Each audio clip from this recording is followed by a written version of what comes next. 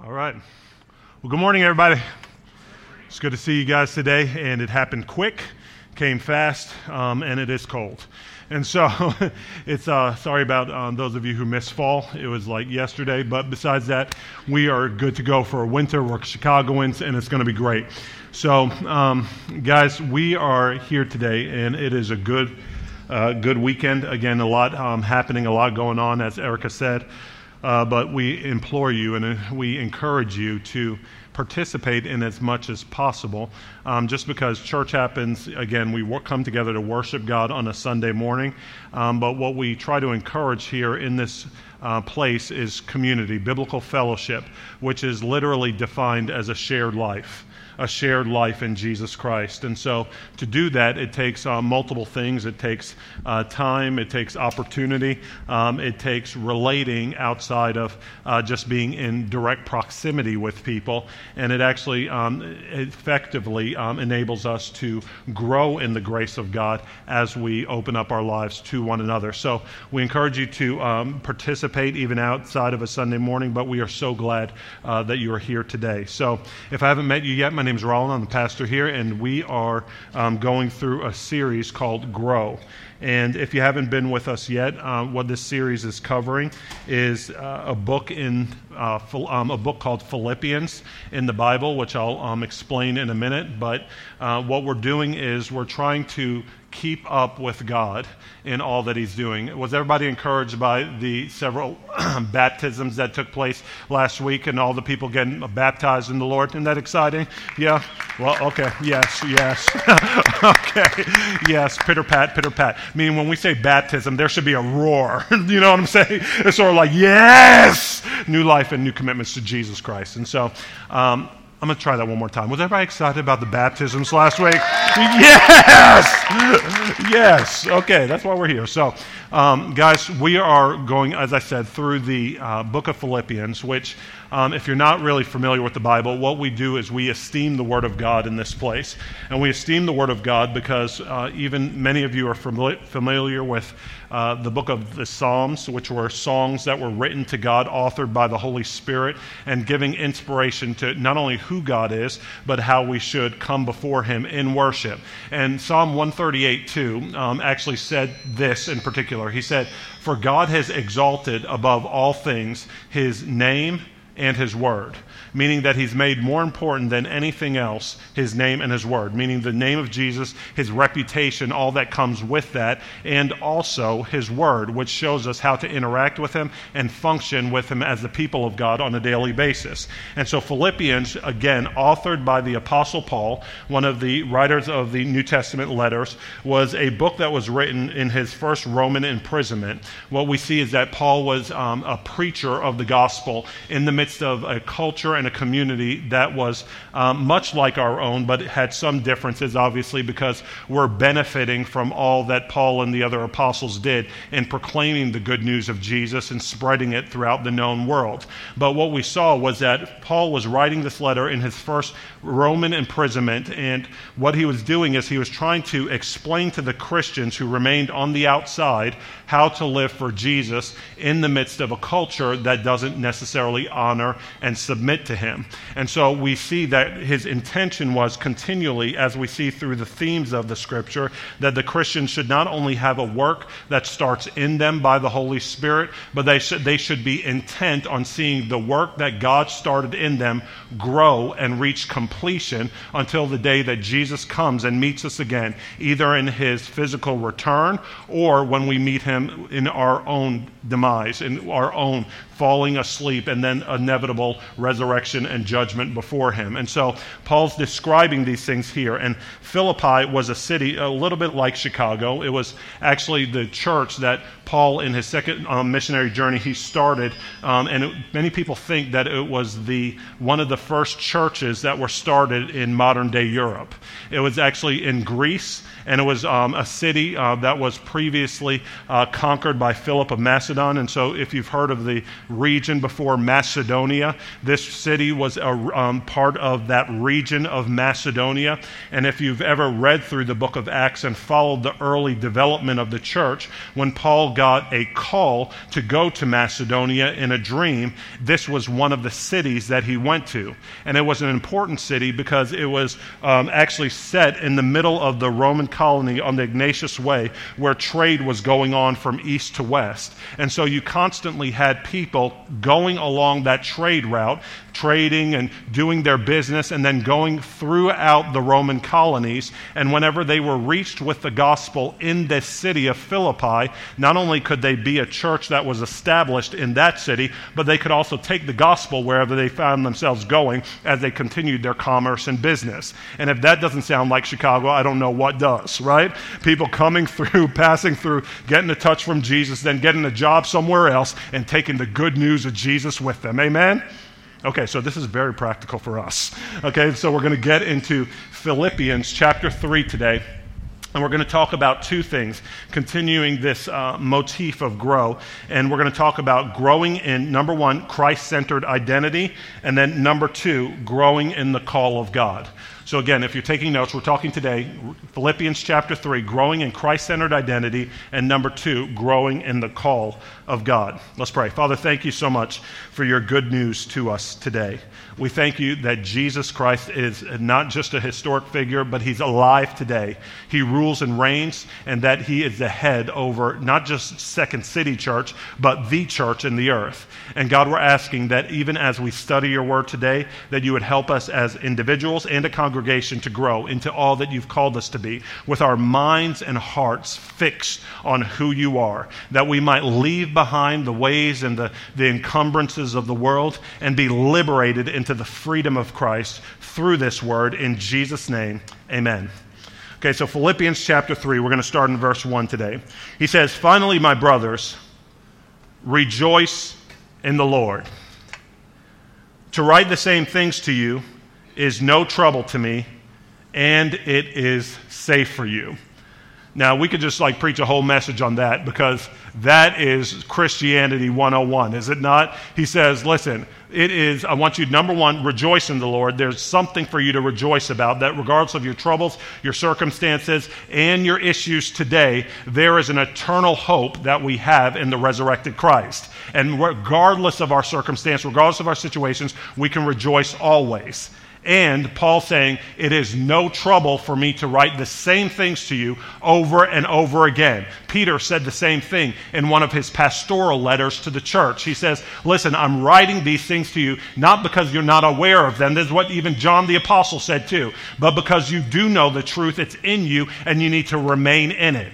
And sometimes, especially if you've grown up in the church, it is easy to check out on the things that you've heard before because you have a knee-jerk reaction where you're like, oh, I know that. I know the gospel. I know about the cross. I know about his resurrection. I know about his blood. But the truth of the matter is twofold. That number one, we don't actually know what we think that we know until we're actually able to live it and articulate it. Number one. And then number two, that you need a constant refreshing in the gospel. And what I mean by constant is a daily refreshing in the gospel. You need to preach this good news to yourself day by day by day, because how many people know that you're having all types of alternative messages being preached to you, whether overtly or subversively on a daily basis, trying to take you away from the truth and the hope that he has for you. So when he's saying it's no trouble for me to remind you of these things over and over again, and it's safe for you, it's for this very reason. But he goes on and says this. He says, look out for the dogs. Look out for those who mutilate the flesh. For we are the circumcision, who worship by the Spirit of God and glory in Christ Jesus, and put no confidence, absolutely no confidence, in the flesh. Though I myself have reason for confidence in the flesh also, if anyone else thinks that he has reason for confidence in the flesh, I have more. Circumcised on the 8th day, of the people of Israel, of the tribe of Benjamin, a Hebrew of Hebrews. As to the law, a Pharisee. As to zeal, a persecutor of the church. As to righteousness under the law, blameless. But whatever gain I had, I counted as loss for the sake of Christ. Indeed, I count everything as loss because of the surpassing worth of knowing Christ Jesus my Lord. For his sake I have suffered the loss of all things and count them as rubbish, in order that I may gain Christ and be found in him, not having a righteousness of my own that comes from the law, but that which comes through faith in Christ, the righteousness from God that depends on faith, that I may know him and the power of his resurrection, and may share his sufferings, becoming like him in his death, that by any means possible I may attain to the resurrection from the dead. So whenever Paul's talking here, he's saying, number one, not only is there good news in this gospel, but there is an understanding, there's a context to the people that he's writing to. The people that he's writing to, though they might have been pagan initially, they are all of a sudden growing up in the matters of God. They're growing up in the grace of Christ. And there's a familiarity with the law of God. God says, I'm giving you my word, I'm giving you my law, showing you how to live as believers, right? Many people, if you've grown up in church before, you're familiar Old Testament-wise with the Ten Commandments, right? You honor your father and mother, you'll have no gods before me, honor the Sabbath day and keep it holy. Thanks for being here today and worshiping the Lord. Amen. Okay, it's like all of these different things. God's saying, this is how you walk with me, this is how you reflect me, honor me, know me, and love me. And Paul was not just any religious person. Paul was what he said in his pedigree, a Hebrew of Hebrews. Whenever we see that we are Christian, whenever we say rather that we're Christian people, we've got to understand that our Christianity had its roots in the Jewish faith. And so everything that we're doing in worshiping Jesus is a fulfillment of all that was promised in the law and the prophets that were fulfilled in the person of Jesus Christ. And so when Paul is saying, I've got this pedigree about myself, not only am I a religious, but I'm a Hebrew of Hebrews. I was born of the tribe of Benjamin, one of the 12 tribes of Israel. He was a Pharisee, which were at the time of his writing, the people's champions. Not only were they religious, but they were the teachers of the law to the common people. Saying, hey, listen, if you want to follow God, we're the zealots. We're the ones who are setting the way, setting the example. You follow me. And Paul's saying, I was one of those people, the Pharisees. I was not only a Pharisee, but I was instructed by this man named Gamaliel. I was instructed by this man named Gamaliel, who at the time was one of the top theologians of his day, right? It's almost like people are familiar in the Christian circles with certain sort of Christian celebrity names, right? How many people have heard of Francis Chan before? Okay? How many people have heard of Bill Johnson before? Okay? How many people have heard of Tim Keller before? Okay, all of these different people, like their celebrity names in the Christian world, right? That's like Paul saying, hey, listen, I'm not only a Christian, I'm a Christian of Christians. I studied under Tim Keller at Redeemer Presbyterian Church in Manhattan, baby. That's right, and I can be the apologist of apologists, giving an answer to the world as it needs today. This is what Paul's saying. My pedigree is running strong and deep. But whatever I used to count to my profit, whatever I used to put confidence in, I need you to understand that I'm counting as rubbish for the sake of actually knowing Jesus. For the sake of actually being found in him and having a resurrection, or even you could say a righteousness, a spiritual resume, not of your own making, but that solely depends on your relationship to him. And it is so easy whenever you've grown up in the church. It is so easy when you've begun to develop accolades for yourself in our modern world to put your trust and identity in anything other than your relationship with Jesus Christ. I'm saying that whether or not you're doing that spiritually or if you're doing that in the way that you live in the world, right? Because we all have certain pursuits that are driving us on a daily basis. We, though we might not be like the Apostle Paul, might be able to say the same thing. People might say, oh, I was born into such and such family. As many times people, depending on where you come from, like to name drop, right? I'm from this family and my last name means something in the town that I come from. Or you might talk about the school that you went to, right? The pedigree. Well, I went to the University of Chicago, number 3 in the nation. Or I went to Northwestern University, number 8 in the world, right? Or I went to Harvard, right? And then all of these different things that you have about yourself, you're encouraging yourself, and it gives you a sense of value and importance because you're comparing yourself to the rest of the world, right? Or you might look at your bank account. You might say, well, I'm financially independent at the age of 35, and it's like, well, good for you. Share and share alike, but the point is that in the midst of it, you might say that I have confidence in all the things that I've been able to accomplish for myself. But in doing that, we've got to understand that there is only so much place in our heart that we can have for the space that makes and shapes our identity. The things that make and shape our identity could even extend to the things that you think you're talented at. What do you think you're gifted at? What are the things that when you describe yourself, and you'll know what you find identity in, because whenever you meet somebody, you initially bring that thing up before anything else, right? And in our culture, what often happens is like you give your name, and then immediately the question that people ask is what? What do you do, right? What's your name and what do you do? If you're here in this city, where do you work? If you're somewhere finding out, where to live in the city, it's like, where do you live?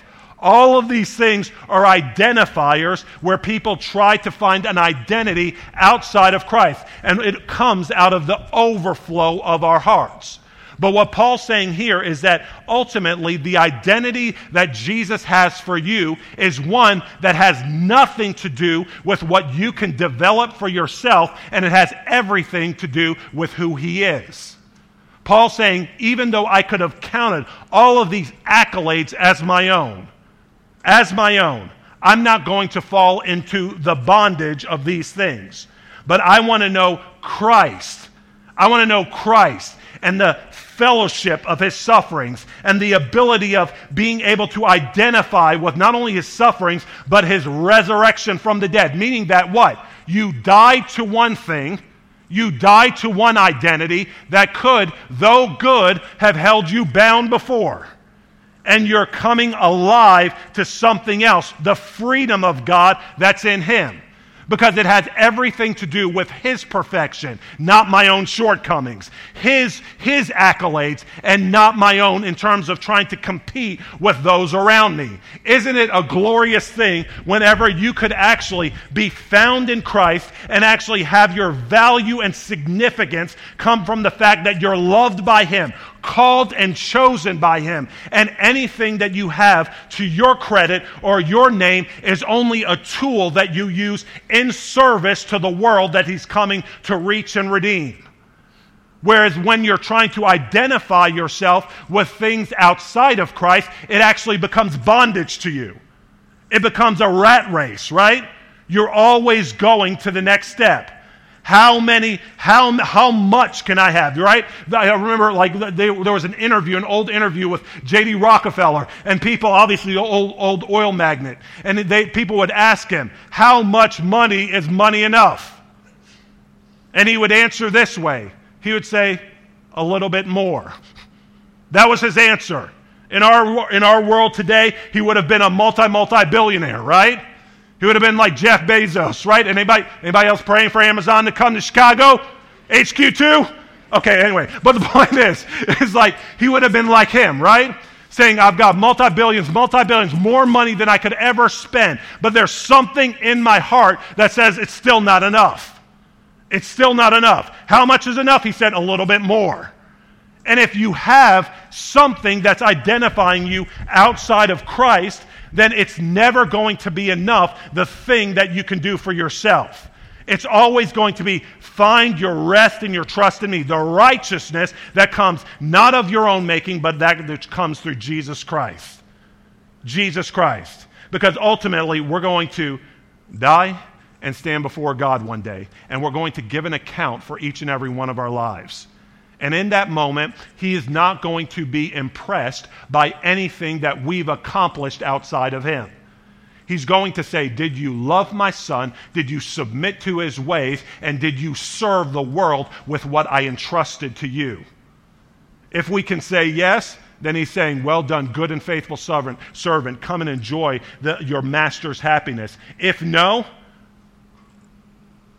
then not only do all the things that we've built for ourselves burn up, but we get to continue in the torment of being identified outside of Christ in hell, trying to still, without God, find the joy, the peace, the hope, all the fruit of the Spirit that was ultimately offered in him.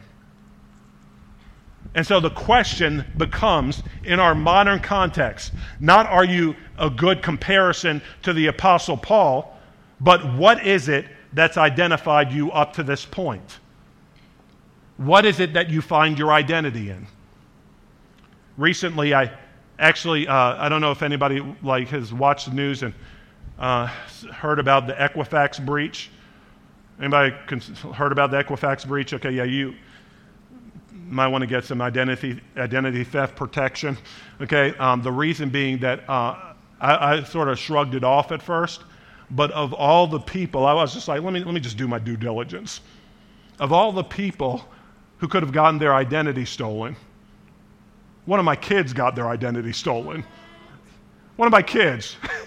And so, I've been going through this rigorous process now, sending all of my information, their information to TransUnion, to Equifax, right? To all these things, because their credit cards open for them, their bank accounts open for them. They're spending, baby, spending. I'm like, listen, they only got a job. It's like, how are they doing this? But it's a rigorous process, right? Has anyone else ever gotten their identity stolen before? Identity theft or family members, friends? Okay, hopefully, God bless you. Hopefully not. I think this was just for this message. Okay? But the point is that there's a rigorous process that you have to go through for them to submit your Social Security number, your transaction histories, you've got to give proof of where you live, your address, and all of this. And then after they go through this rigorous process of unearthing whether or not it's actually you making these transactions, right? Then they can possibly not hold you liable for all that's been done. Good news, right? This is often what happens with our identity in our everyday experience, though, right? There's like an identity theft. We start off with Jesus. Yeah, I love him. He's my everything. We sing songs, worship songs. He's in my world. You are my God. And I lay down my life for you. Anybody Hillsong? All right. So the point is we start there, but over the course of time, then our identity gets stolen, right? There's a subtle shift in our thinking. Though it might have started in Christ, you work long enough hours, and your world becomes your job. Isn't that right?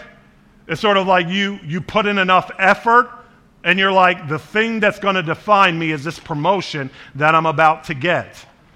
And what we've got to do to make sure we're living in the same mentality that that Paul was talking about in Christ is actually do a rigorous survey of our own hearts and our own interactions.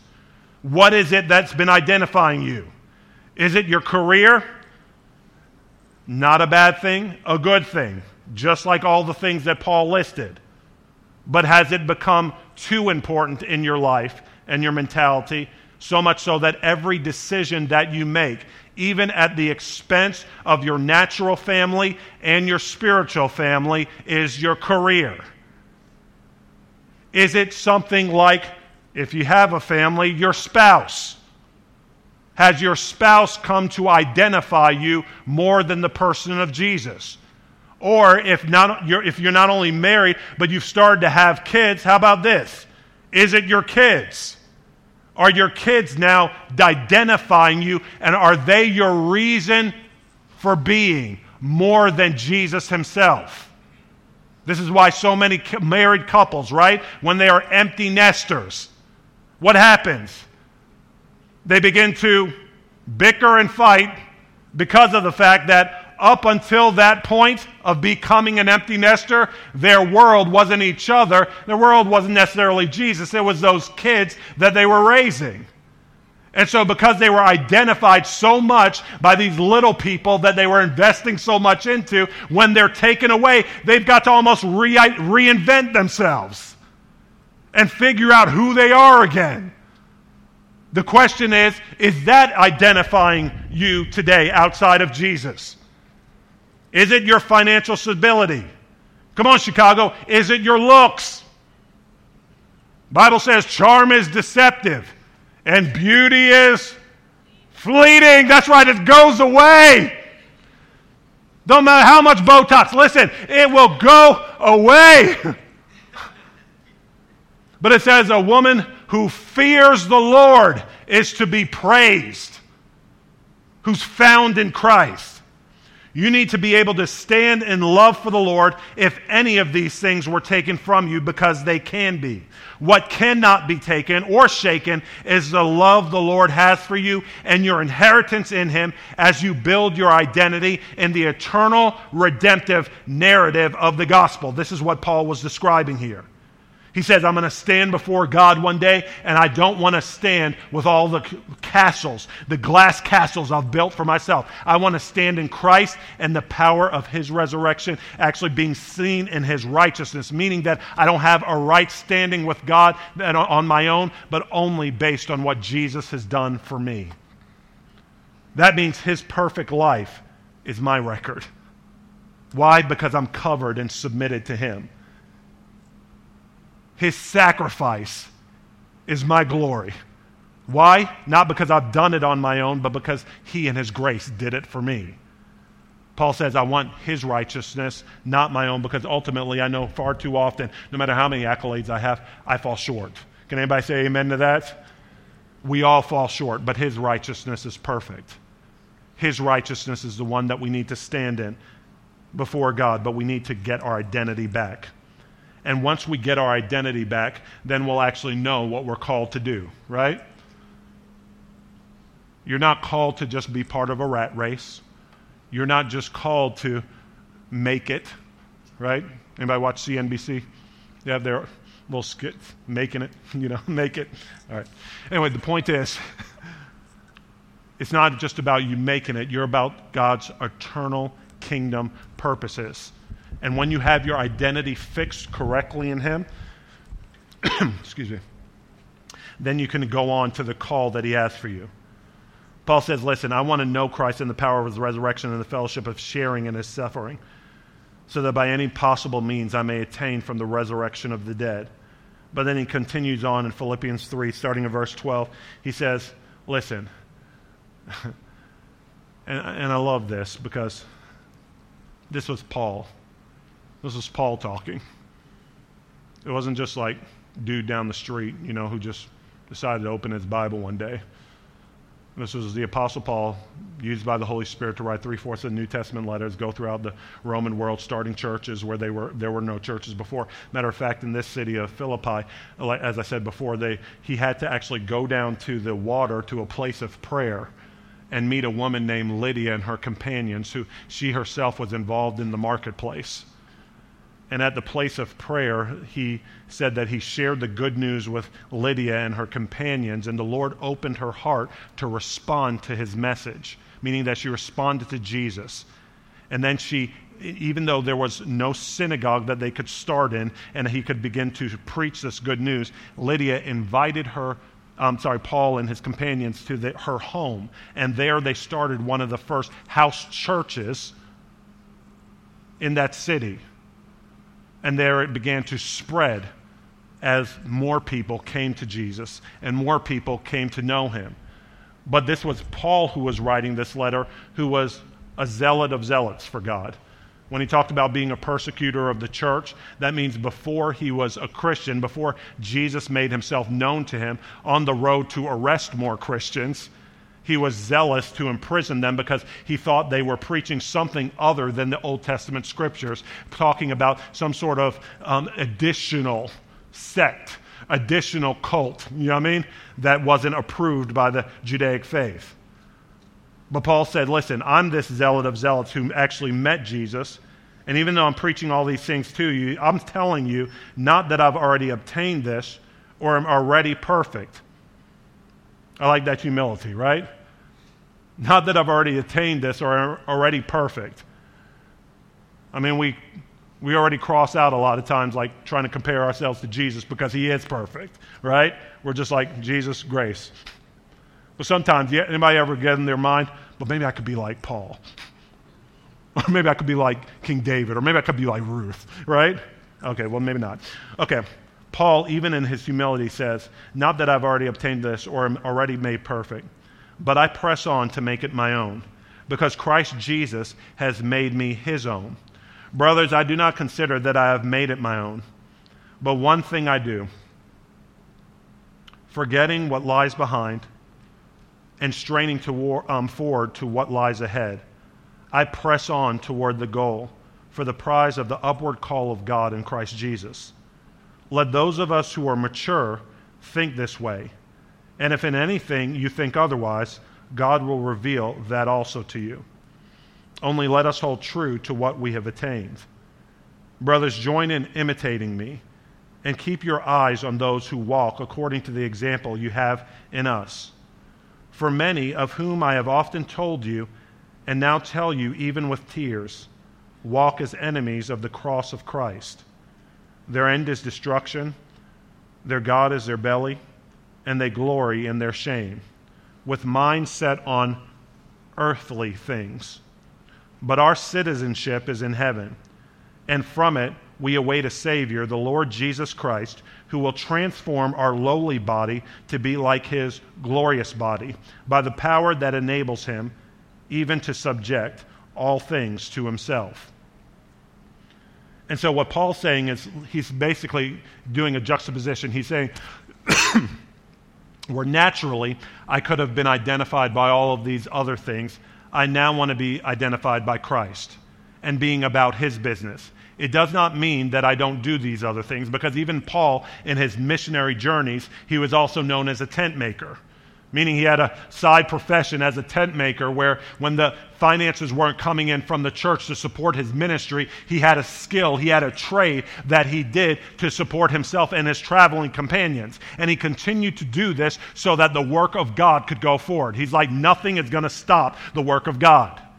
And so he did these things, and he's saying all of these things must be done for the ongoing living and operation of daily life, right? We all have responsibility. But at the same time, the call of God, after you get your identity solidified in him, the call of God needs to shape that which you're doing in the midst of your responsibilities. In the midst of your responsibilities. Because he's saying, I want to know Christ and the power of his resurrection and the fellowship of sharing in his sufferings.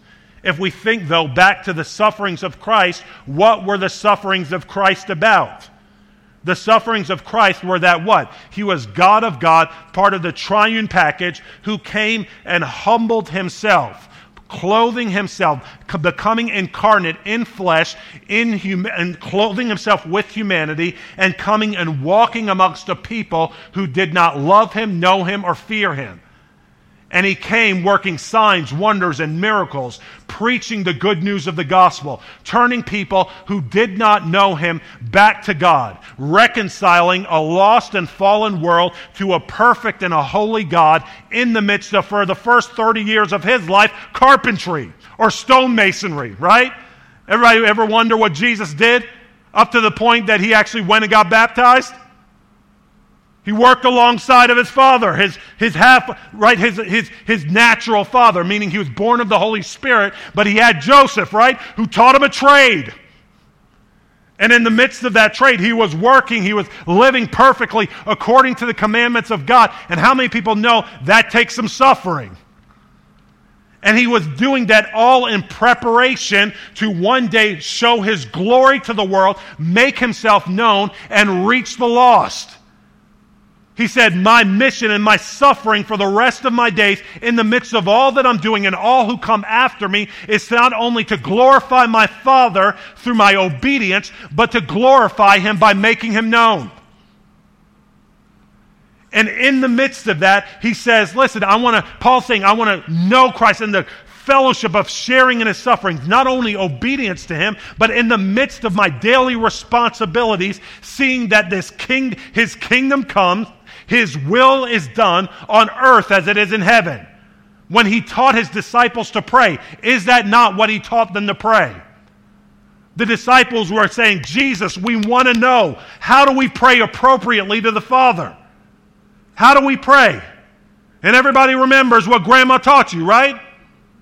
Our Father, who art in heaven. Come on now, we can be liturgical. Hallowed be thy name. Thy kingdom come. Your will be done on earth as it is in heaven.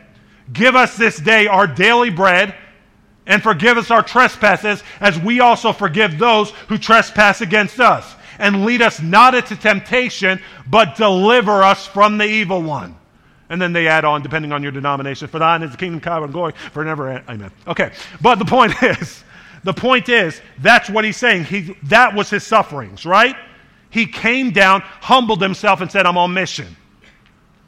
He humbled himself and said, I'm not only sharing in the fellowship of my Father and the Holy Spirit, but I'm sharing in the fellowship of my creation and making myself known to them. And Lord knows that comes with some suffering.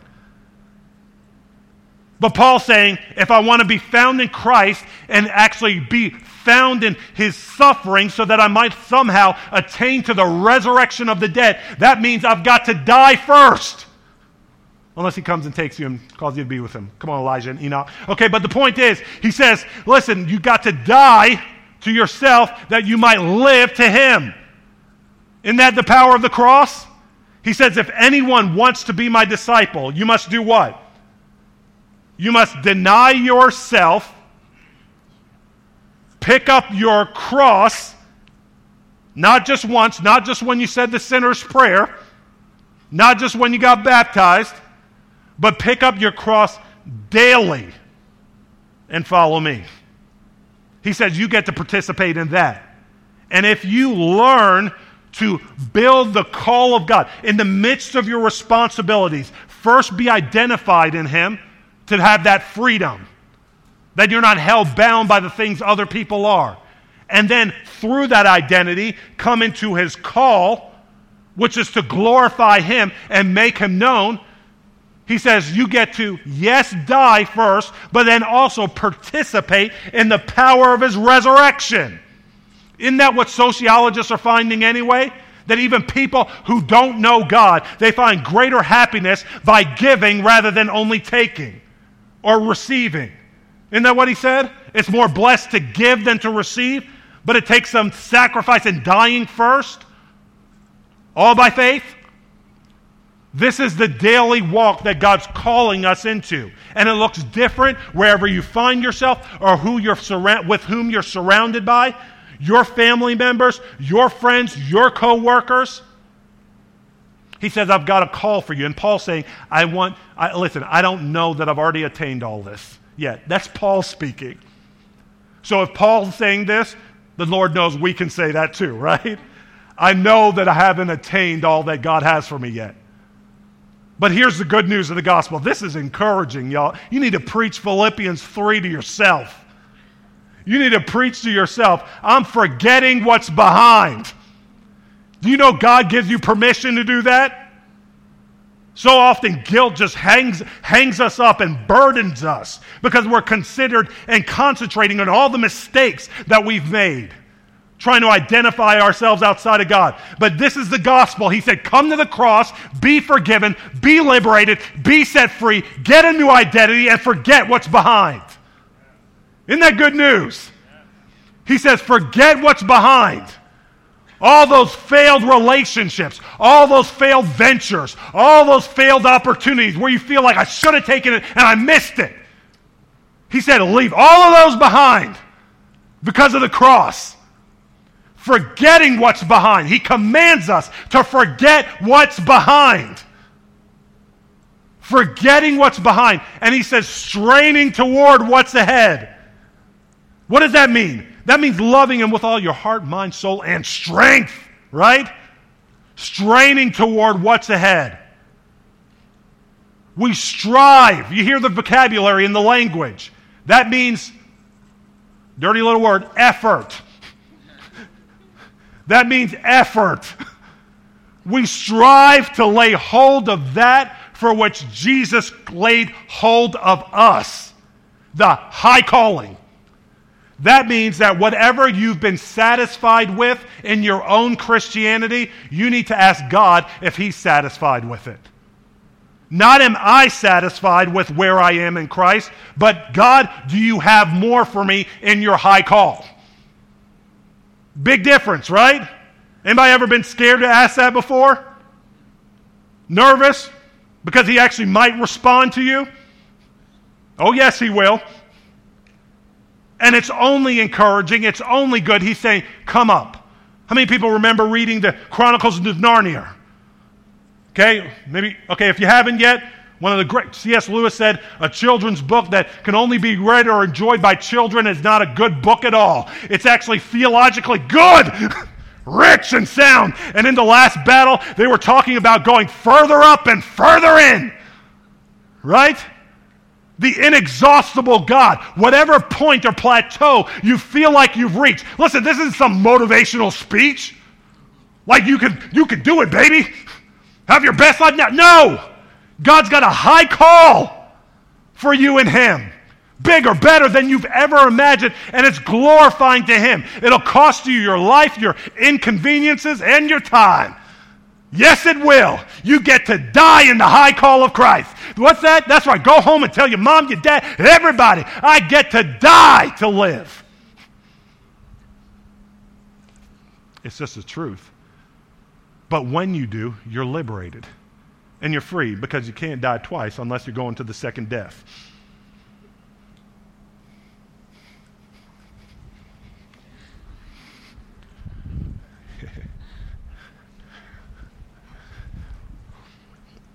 That's why the St. Paul said, I die, talking to the Corinthians, I die daily,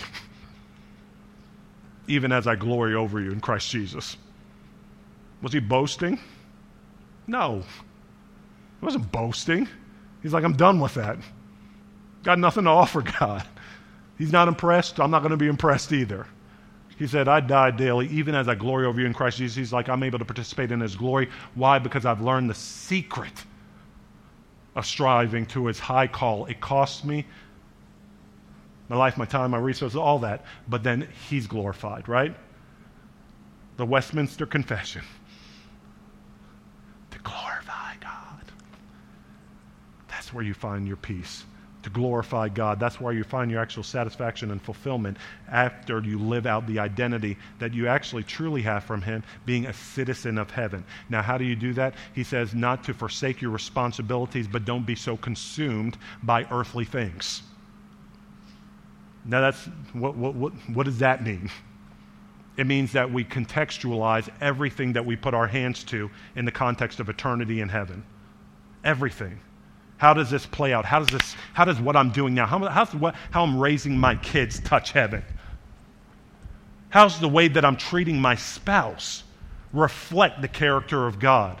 How is it that when I'm in my career and industry, how am I cultivating it in such a way that God Himself, the Creator, would have been reflected in that which I'm doing? If you're in medicine, how is it that my hands are being utilized just as the great physician's hands would have been utilized to bring glory to Him and thanks to Him? You see, all of these different things. If I'm in business and industry, how is it that I can utilize this ability to generate wealth to actually be of benefit to the world that's so in such desperate disarray and need around me? How can I do these things that glorify God? The filter becomes Him. Everything that I do. It's not segmented. It's whole. My citizenship is in heaven.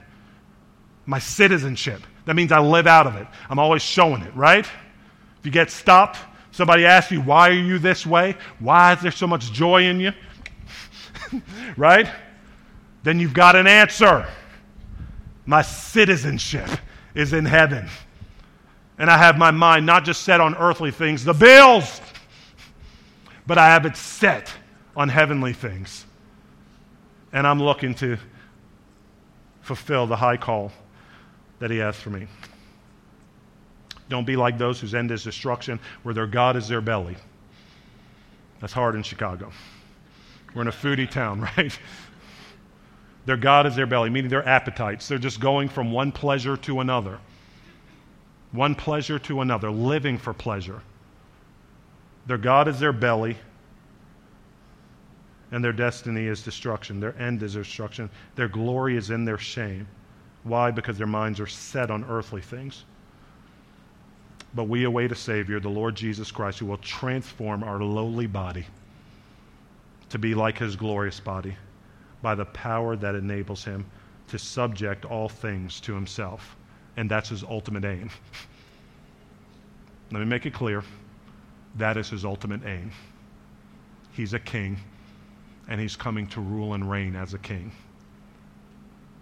And us growing in the identity of God and also the call of God is us growing in his lordship in our lives, that we might actually serve him, not as a side item, not just as a traveling companion, but as king. And so the issue of identity and calling always goes back to, is he king in your life? Is he not just a good idea, but is he ruling and reigning? Because ultimately, he's coming to do so. And when you meet him, you'll bow that knee and be liberated because he's good. Amen? All right, let's have our worship team come back.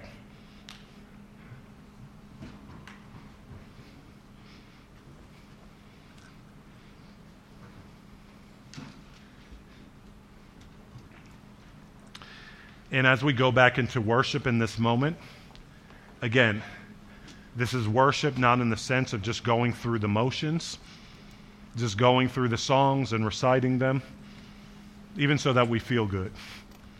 The point is we want to take in that moment a survey, right? A survey of our hearts, a survey of our lives, and see how it aligns with that which Jesus is proclaiming to us through his word. Okay? So if you would, rise to your feet. Let's worship God, but have a moment where we're doing this with him.